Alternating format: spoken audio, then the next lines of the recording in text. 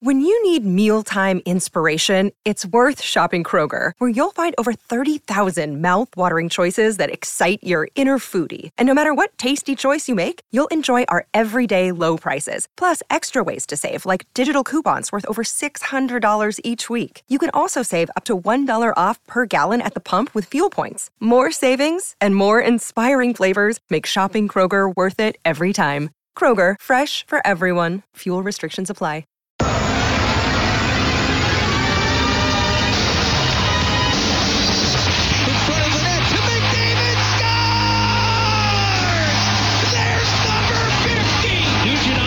Did not like that hit on Kyler Yamamoto and lands a clubbing right hand that fells Justin Hall. Ryan Nugent-Hopkins.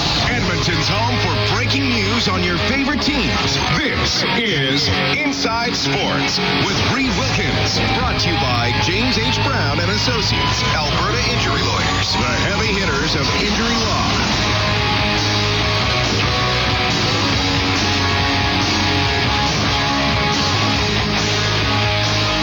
Okay, thanks a lot for tuning in tonight. It is the Easter long weekend. If you have it off, I hope it's going to be a good one, full of fun and relaxation, maybe a little bit of food along the way. And if you do have a shift or two, hey, thanks for joining us on Inside Sports. Hope your work goes smoothly if you do have to keep that paycheck coming in here over the Easter weekend. My name is Reed Wilkins.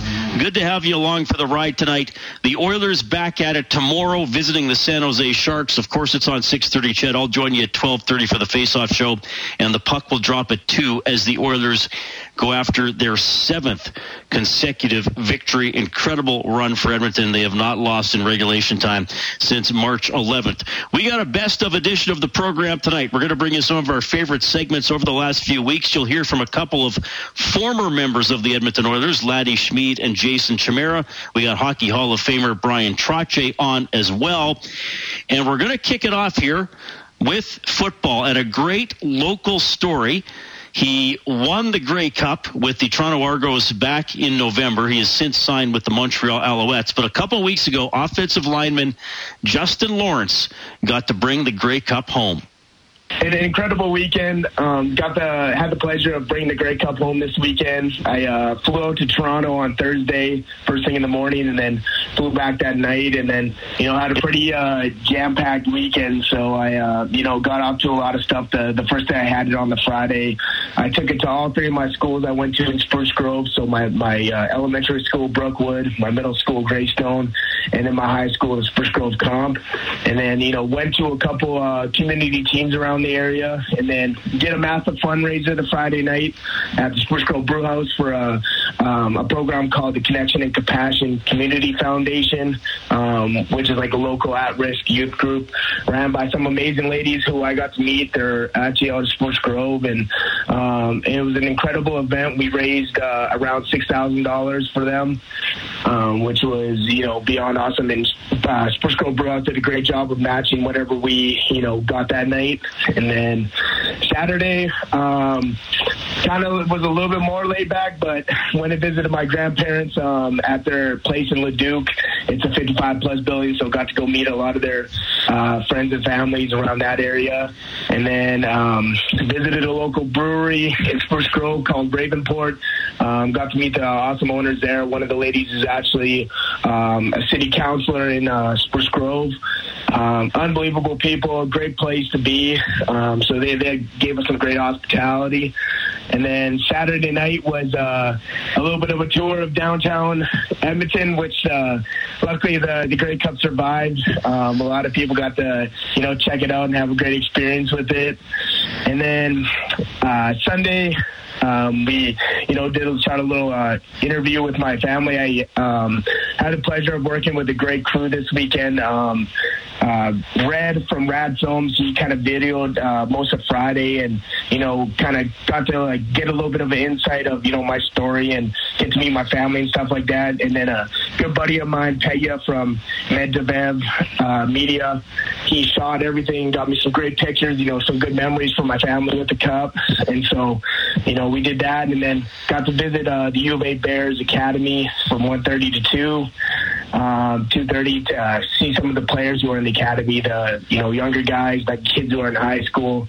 Kind of give back to a program. Not only did I play for the U of A, but I was in the academy in a lot of the camps growing up too as a kid, so that was really special. And then took them to a local restaurant in Stony Plain where I got to hang with a lot of close friends and family. Come out and chat with them and hang with them. And then Monday, to kind of wrap it all up, went to a school in Edmonton called Earl Buxton.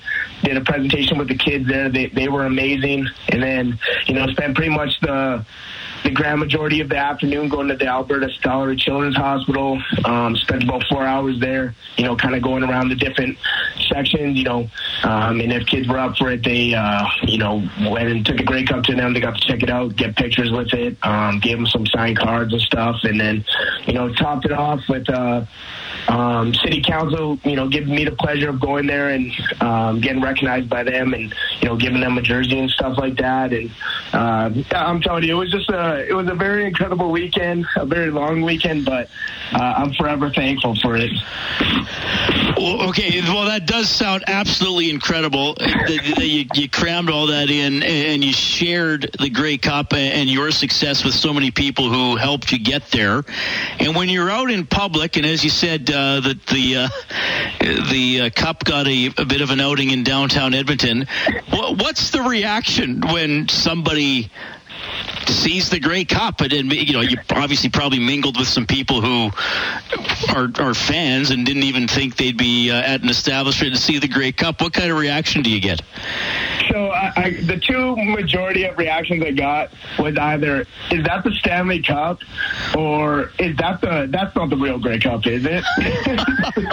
Honestly, I thought it was hilarious every time. I'm like, for the people who called it the Stanley Cup, I'm like, well, it's kind of the Stanley Cup. It's just the Canadian football version of it. And then the other people, I'm like, no, this isn't no duplicate of the Grey Cup. I was like, this is the real thing. So now, are you in the Cup supervised? I know the Stanley Cup has a cup keeper. Is there somebody hovering the entire time just to make sure, or what's the protocol?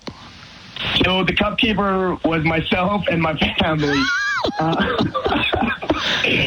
I'm going to tell you right now, Reed, the beautiful thing about CFL and the Grey Cup is I call the Grey Cup the People's Trophy, because unlike any of the other trophies, I got to take it around and, people got to grab it, hold it, and throw it above their head and, have a good time with it. And that's, one of the really special things about the CFL is, like I said, it's the People's Cup and it's the People's Games because it's so easy for the fans to be able to relate and, for us to be able to take it anywhere we want and share with everyone is so awesome without any kind of restrictions, right? Justin Lawrence joining us tonight from the Montreal Alouettes, a 2022 Grey Cup champ with the Argos, and he was telling you being in his hometown of Spruce Grove and area with the Cup here over the last few days. Now, I believe, correct me if I'm wrong, Justin, and I should be more sure of myself here because you and I have talked several times, but I believe with Calgary in 2018, you were on the practice roster for the actual Grey Cup. So did you get a weekend with the Cup after the 18 championship?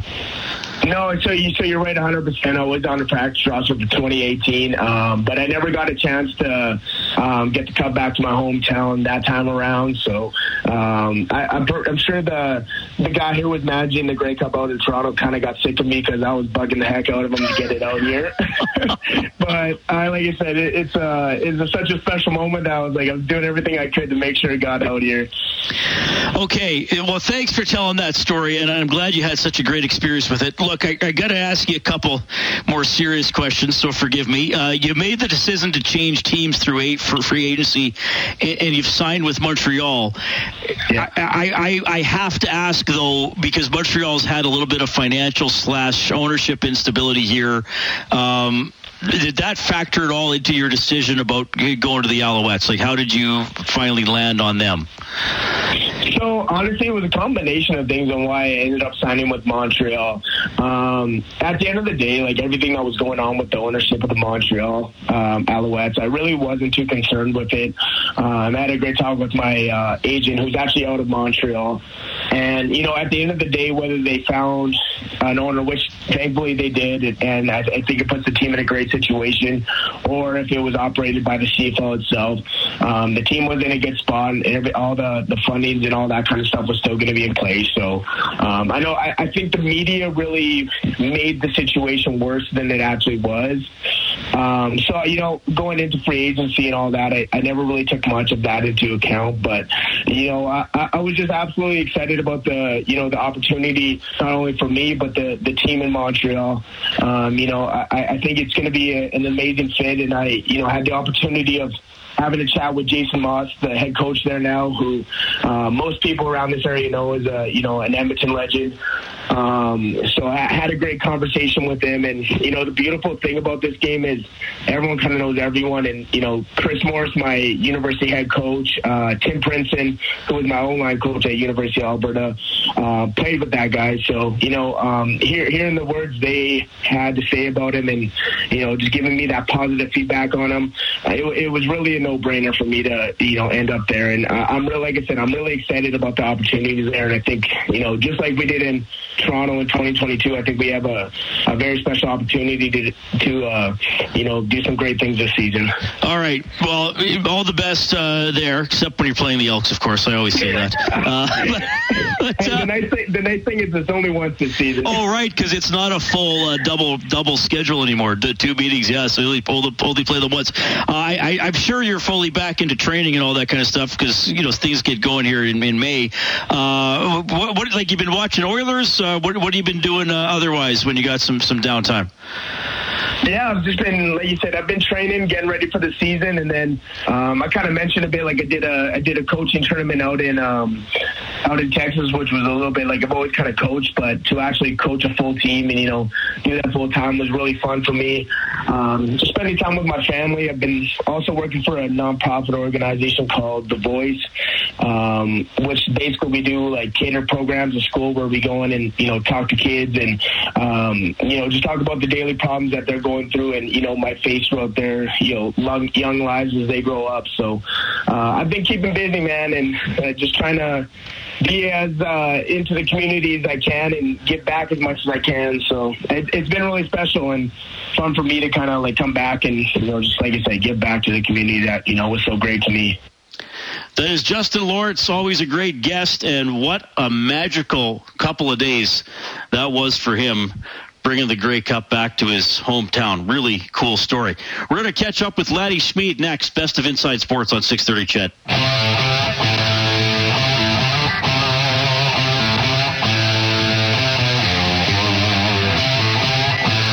Your home for all the news and expert opinion. Inside Sports with Reed Wilkins on 630 CHED. Laddie Schmid has settled in Edmonton after his pro hockey career came to an end. He's been working with the Edmonton Oil Kings as a development coach. He's been watching a lot of Oilers hockey along the way as well. He's been enjoying the addition of Matthias Ekholm on the back end. And I caught up with Laddie Schmid, who recently was part of the dad's team as they took on their kids in a father versus sons game to wrap up the minor hockey season. I was having my son's hockey teams wrap up scrimmage practice and wrap up parties. I'm busy guy these days between Oil Kings and my son's hockey and also my daughter's figure skating. It's a busy life now. So, okay, was that the game where it was the kids against the adults, or the dads or the coaches or something? Yeah. It was. My son wasn't very happy with me because I tripped him a little bit, and he fell hard. Actually, It wasn't pretty, and he tried to fight me, and he didn't talk to me for the rest of the night as well. So it didn't turn out very well. How old is he? He's only 8, so it was hilarious. So you're just out there. You're still playing that rugged game, eh? Yeah. He snaps exactly as I do. So it's gonna be great watching him growing up. Yeah. Also, is he a defenseman or a forward? Well, I think he's leaning more towards being defenseman. But I told him forwards make more money, so. Generally, the more you score, I mean, unless he can do what Erik Karlsson is doing. But unless you're him, yes. Okay, well, that's pretty fun. Thanks for sharing that story. I'll start on defense with you with the Oilers. Mattias Ekholm. Yeah. Like, I was talking about this with Gazdic last week, and I said, like, I saw him in Nashville, and I saw him in the playoffs, but, like, he's better than I thought he was. Like, well, what do you see when you watch Ekholm? You know what? I have been a huge fan of his since he entered the NHL. Like, not too many people realize what he brings to the game. You know, it's not just everybody talks about defense.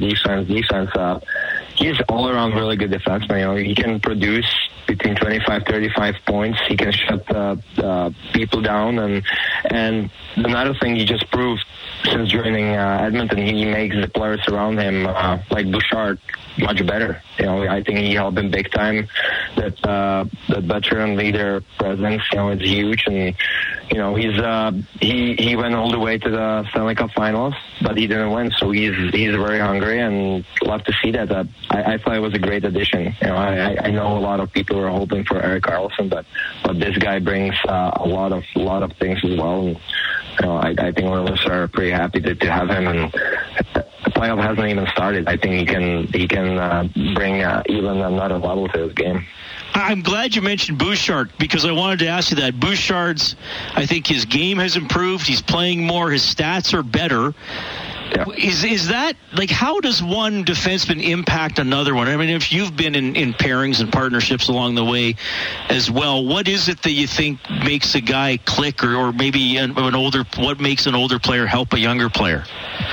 Well, I think just brings the calmness to his game. You know, I'm sure, you know, Bouchard was used to playing with Duncan Keith, Hall of Famer, you know, and I don't think people realize how much the Oilers miss veteran presence like that, you know, in locker room. So when they lost him, you know, Bouchard is only 22. He's still really young, you know, for a defenseman in the NHL. So now you bring this older guy who's like I said, who went to the finals, a lot of battles under his belt. And all of a sudden, Bouchard doesn't have to lead that deeper, you know. He can rely on this guy. This guy ends plays. He's really good defensively. He makes simple passes, so Bouchard can do whatever he wants out there, you know, be himself. He doesn't have to worry about the other stuff. If he screws up, there's Ekholm there to bail him out. So, you know, it's probably a good first confidence, and, you know, really, really nice to see that. I got to ask you one more question about Ekholm. And, you know, he was mainly brought in to prevent goals, but he's almost a point a game. Like, what kind of swagger do you have to walk in and take a full slap shot from the bottom of the circle?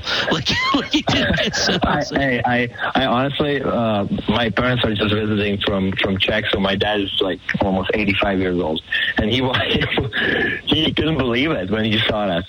He saw it in the highlights. He's like, oh my God, it's like, this is crazy. Slap shot, top shelf, bottom circle, like. Yeah, well, you obviously, when you're hot, you know, like, you don't probably think about it. You just go with the flow, and, you know, like, you're in the zone, and obviously he's in the zone, and I hope he's going to be in the zone for a while. Okay, so that's Laddie Schmid, loving Mattias Ekholm. And, well, looks like his kid is a chip off the old block. They nearly got into a fight in the fathers versus sons games. That's pretty funny. Hockey Hall of Famer Brian Trottier is next. Best of Inside Sports on 630 CHED. Inside Sports with Reed Wilkins is brought to you by James H. Brown and Associates, Alberta Injury Lawyers, the heavy hitters of injury law. We have have the Oilers and the Sharks on 6:30, Ched. Tomorrow afternoon, face-off show will be at 12:30. The game will start at 2. Good Friday today. We got a best-of edition of the show. I got to catch up with Hockey Hall of Famer Bryan Trottier, but before we talked hockey, Trottier had a bit of a musical story. I learned how to play guitar when I was 40. I could always play music, bass guitar, and kind of learn the chords, that kind of stuff. But when I turned 40, I said, I learned how to strum this crazy little instrument, and now it's fun to go around a campfire, and we do events, and people get a big kick out of we don't watch me strum and try to sing. But Rob's been a part of it. We've had events where try to do a little Johnny Cash or a little Willie Nelson, and it goes over big time. Like, they can't believe that crazy old hockey player like me might be able to strum a guitar and sing at the same time. But we had a family band going up, so it was no big deal for me. But it's kind of fun to see the eyeballs pop when I jump on the stage and strum a guitar and sing a Johnny Cash song. Oh, okay, well, good for you. And you picked it up as your playing career was winding down. So good for you. You mentioned going to Pittsburgh, and I know you probably get asked about this a lot, but you'd won the 4 Cups with the Islanders, were with the Islanders through the rest of the 80s, and then you go to this Pittsburgh team that, they got Mario, they kept missing the playoffs, and then they're trying to get over the hump. What do you remember about coming to did it feel like they were on the verge of a title when you got there, or what was it like? Well, I became a free agent in 90 from the Islanders, and I called all the teams I thought that had a chance. Mario's team was obviously with him on the team, Paul Coffey, that a young core group with Mark Recchi and John Cullen, I think Kevin Stevens. They were bringing in Jaromir Jagr, and I called Craig Patrick, and I said, Craig, do you think there's a chance, I could help you out here on your quest to make the playoffs and push for a Stanley Cup? And he goes, well, Brian, why would you want to come to Pittsburgh? I said, because I want to win a cup with Mario Lemieux. He goes, I'll have a contract to you in 15 minutes. So that's how fast it happened with Craig. I called a few other teams. I called Gretzky's Bruce McDonald out in L.A. He was very, very kind. And Jimmy Devellano in Detroit. And then I always wanted to be Maple Leafs, so I called up the Maple Leafs and see if they were interested. And nobody. Neil Smith was in New York with the Rangers. That wasn't going over big time, but Neil was awesome. He still called me back. So everybody I called back, which was great. But Craig was the first one to drop the contract, and it was a great contract. And boom, signed, and the rest is history. Yeah, two pretty exciting runs there to win the cup with the Penguins. This matchup tonight gets a lot of hype because it's McDavid and Crosby, and McDavid reached 800 points the other night against the Philadelphia Flyers. And it was interesting for me, and this is one thing I wanted to ask you about as well, because the only players who did it faster with McDavid were Gretzky, Lemieux, Peter Stastny, and Mike Bossy, who did it 525 games. And unfortunately, we lost Mike last April, but you and he are always linked for those times with the Islanders. When you see his name pop up in that conversation, how does that make you feel? What do you remember?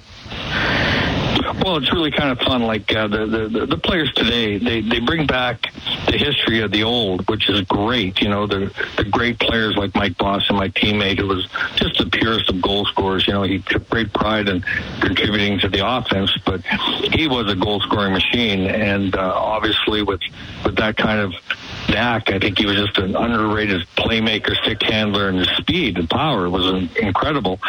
People didn't realize how strong he was, but his accuracy, the power of his shot, all those things. But, young McDavid, Mike Bossy paid him the highest compliment. He said he's the fastest human being he's ever seen in a pair of skates. I said, Mike, I'm stealing that line. And but we both agreed that there's nobody we see fast that can stick handle and, has the ability to see the ice at that speed. We had Guy Lafleur and Gilbert Perreault, Bobby Orr prior to, but, to be able to do that at that speed is just incredible what he does. It's going to be a great game. Obviously, it's in Pittsburgh, so there's a lot of pride in going on the game, and both teams big points, so it should be a nice, intense game. So looking forward to a great match. The trade deadline is next Friday. I don't think you were ever worried about being traded at the deadline. But, a lot of teams that won cups or had good playoff runs, they made some key acquisitions at or around the deadline. I think the Islanders teams had a couple of years like that. When you were playing, what do you remember about the deadline? Would you be hoping your GM did something, or would you be thinking, no, I think we got a good group in here? I'm wondering what your experience was like.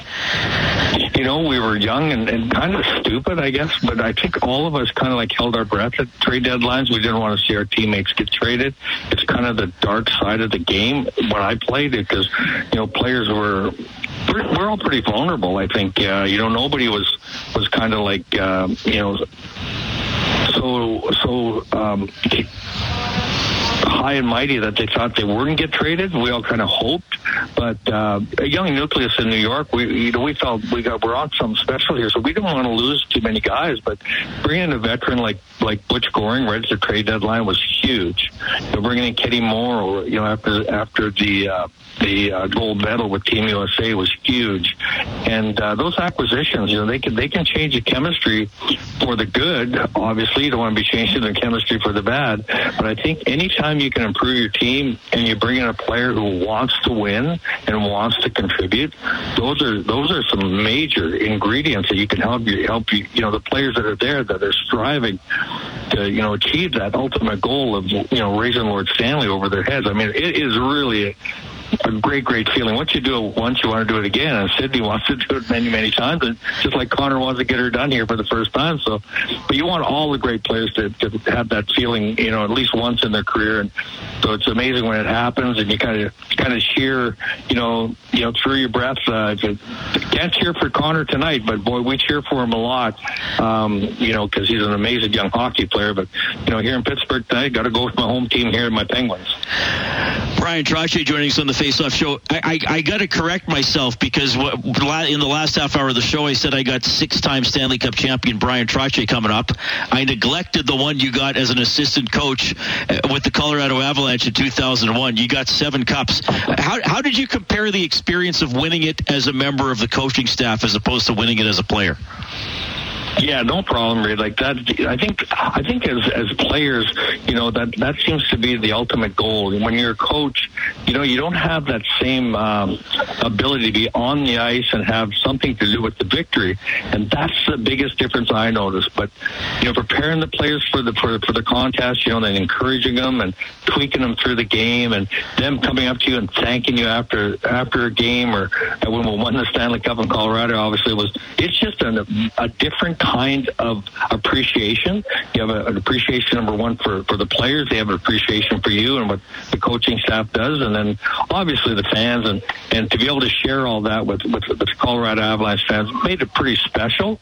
We're always kind of tied to Denver because of that now, and you have a little ring to show off and kind of celebrate the moment with everybody. So what they were able to do last year for the city of Denver, I was very happy for Joe Sakic, and obviously for McKinnon and the crew. They've got a wonderful young team. But there's a lot of teams. There's parity, and you get a couple injuries and hot goaltender. You never know what's going to happen. And everybody needs goaltending come playoff time, as we all know, Reed. And so we'll see how it all plays out. It's anybody's contest to a degree, but the ones that have consistency, the ones that have the good chemistry, and the teams that believe in themselves, well, you know what that does. Those Oilers of old, they had a tremendous crew. They knocked us off. But if you're going to lose to people, lose to great people, and they were not only great players, they were good people, and they were great ambassadors, great champions, and good buddies to eat today. That's Brian Trottier. Outstanding playing career, won a cup as an assistant coach as well. He's always a pleasure to speak with. Jason Chimera coming up next. Best of Inside Sports on 630 CHED.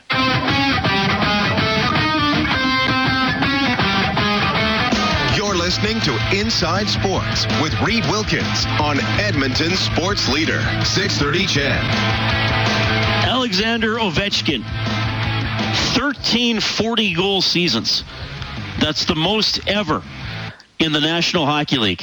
Edmontonian Jason Chimera spent a few years with Ovi in Washington. He always just scored goals no matter what. I'd be lying to you, and I said he'd be scoring the same kind of clip he was. And kudos to him for keeping his. And there's one thing he can't deny is he's got that shot that kind of beats you no matter what. You try to, as you know, he just stands in that spot in the power play, and he literally just stands there, and people still can't check it, and goalies still can't read it and save it. So it's quite amazing. It couldn't happen to a better guy. He's just a good teammate, good person, and you like to. I never thought to see that goal scoring record would be broken, but he keeps on getting closer and closer, and it looks more legitimate every day. I'm curious. He scores a ton. Did he? You might sound, this must sound like a weird question, but I think you'll know what I mean.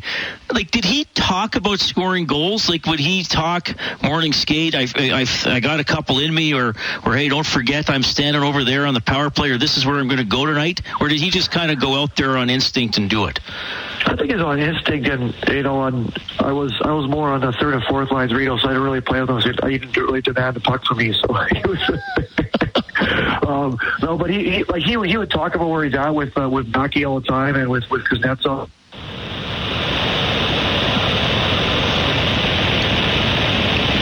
Did we lose Jason?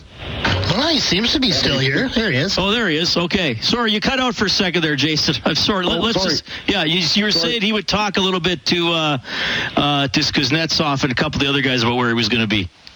Yeah, so like they see little nuances on the PK or during shifts or what their defensive zone coverage was like, and he would just do different stuff, and they would be in different areas, and it would take them literally two steps, one this way, and they'd be that good, just kind of knowing where each other are. So it was pretty cool to see it, pretty cool for them to talk about it, and they actually go and do it, which is pretty awesome. All right. Well, speaking of going out and doing it. And I read some newspaper and internet clips about Connor McDavid to start off the show, Jason. And then after I read them all, I said, by the way, those were written about Connor McDavid in 2014, and they still apply today. Speed, exciting the crowd, getting to know people away from the ice if they're going through a tough time. I mean, it's interesting for you to see McDavid, and for him, at least in my mind, at the very least, meeting expectations and maybe even exceeding them, as you're witnessing this, him doing this in the NHL now. What are you thinking? It's just amazing. I as you know, I had some speed when I played, but I could never do stuff with the puck like he can with the puck, and just the way he plays, and the goalie scored last night, just banking it off, and the goalie it's not that easy. He used to score that stuff when I was Tom Thumb. I used to score at will, but not NHL level. So it was just it's pretty cool to see a guy at that level and score different ways, and him and Draisaitl working together is like uncanny, and you almost like are disappointed if they don't score on a shift because they're that good, because it's just I haven't seen that kind of level in my life, that's for sure. In my watching TV and watching hockey and seeing anybody, it just it's pretty cool. Edmonton's pretty lucky to have that guy, be a part of your organization, and I mean it's a special thing for sure. So you mentioned the goal from behind the net, and as you said, when you were younger, you could do that. In the NHL, would most guys even have the wherewithal to think about that? Because things are happening so fast, right? Well, I said I could score when I was younger, not bank it off. Okay. Goalies. No, I think just the way their brain works. I think I don't know who started one time. I think someone banked it off into Washington. I never really thought about that. I never really thought about banking it off a goalie, and just the way those guys' minds work, and just the way they have an ability to slow down. Maybe Brownie could attest to this because he was hell of a playmaker. He made some really good plays and scored a bunch too. And their mind slows down, and there's and a lot of more normal, there's us normal folk that play in NHL, or the people that play in NHL, it just doesn't happen that easy. It's their mind slows to a pace where their feet are going so much, but their mind just going at a snail's pace. They could see everything. They could see plays, make plays. They could see seams and see goalies drop a little bit and put it up. Like that one Draisaitl shot was just amazing, and things like that happen, and it's not fluke. Like these guys know what they're doing. Yeah. Jason Sparrow joining us tonight on Inside Sports. Draisaitl's passing ability, and there was an NHL Players Association poll yesterday, the day before. The days are kind of a blur. That the players identified Draisaitl as the best passer in the league. Which impressed you more last night, the one to Nugent Hopkins or the spin around backhand pass onto McDavid's tape in overtime? Well, I think they're both equally as great because the way he looks before he gets the pass, like you always try to teach your young kids nowadays to pre-scan, like try to look before you get the puck, and you're on him all the time. Like you got to know a play before you get it. The way the ability for him to look before and make those passes, like on his backhand, spin around with backhand, forehand, like he's just as good as passer as most NHL players are on their forehand, which is pretty scary. And it's those guys, that ability to pre-scan and look where he is and see plays before they're really even happening are pretty cool. And to watch that is pretty amazing. And I think both of those passes were equally as good. I think maybe the one to McDavid's a little better because I think I don't know who else was in the area. Maybe Hyman was in the area too. That one way to pass to Nugent Hopkins. So maybe it was going to him too. Maybe he got a little lucky going to Nugent Hopkins, but it was just like two guys are in that area. But the one to McDavid was down ice and he passed it harder than most people do on their forehand, which is pretty cool. When you were on the ice, and I asked Kelly Rudy this earlier in the show from a former goaltender's perspective, when you were on the ice with an elite passer, like how nerve-wracking was that? Because how worried do you have to be that he's seeing something that maybe you and your line mates can't even imagine? Well, a lot of times you can't even take away stuff they're seeing because they move your stick with their eyes and they move your stick with where their body is and they move your stick out of the way of the passing lane so they can create that hole to people. So it's pretty cool. Like I don't think anybody knew in their right mind that Draisaitl was making a spin around backhand pass all the way up the ice to McDavid. Most people think he his forehand and then try to whip it up the ice that way.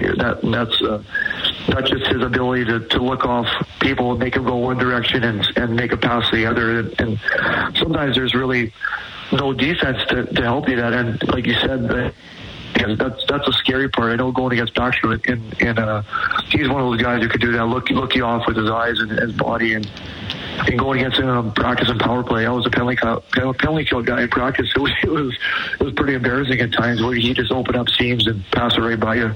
All right, a couple more for you, Jason. I know you, like a lot of players, you never fully acknowledge your accomplishments, but you did something pretty cool, and I've never asked you about this before in the years of interviewing you. Like, speaking of goals, later in a career like Ovechkin's doing, you got your second 20th goal season, a 20-goal season at the age of 36, and then you did it again at the age of 37 with different teams, Washington and the Islanders. What do you attribute those late career offensive years to?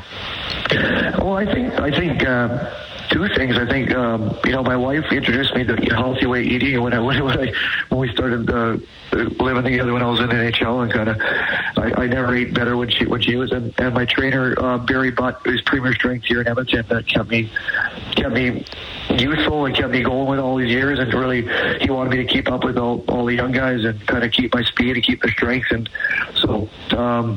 And maybe just a little more calmness about you. I think you realize that as you get older, you really realize how lucky you are to be playing in the NHL. And I think you take it for granted when you're younger a bit. And as the years get closer to your being done in the NHL, I think you really appreciate those years. And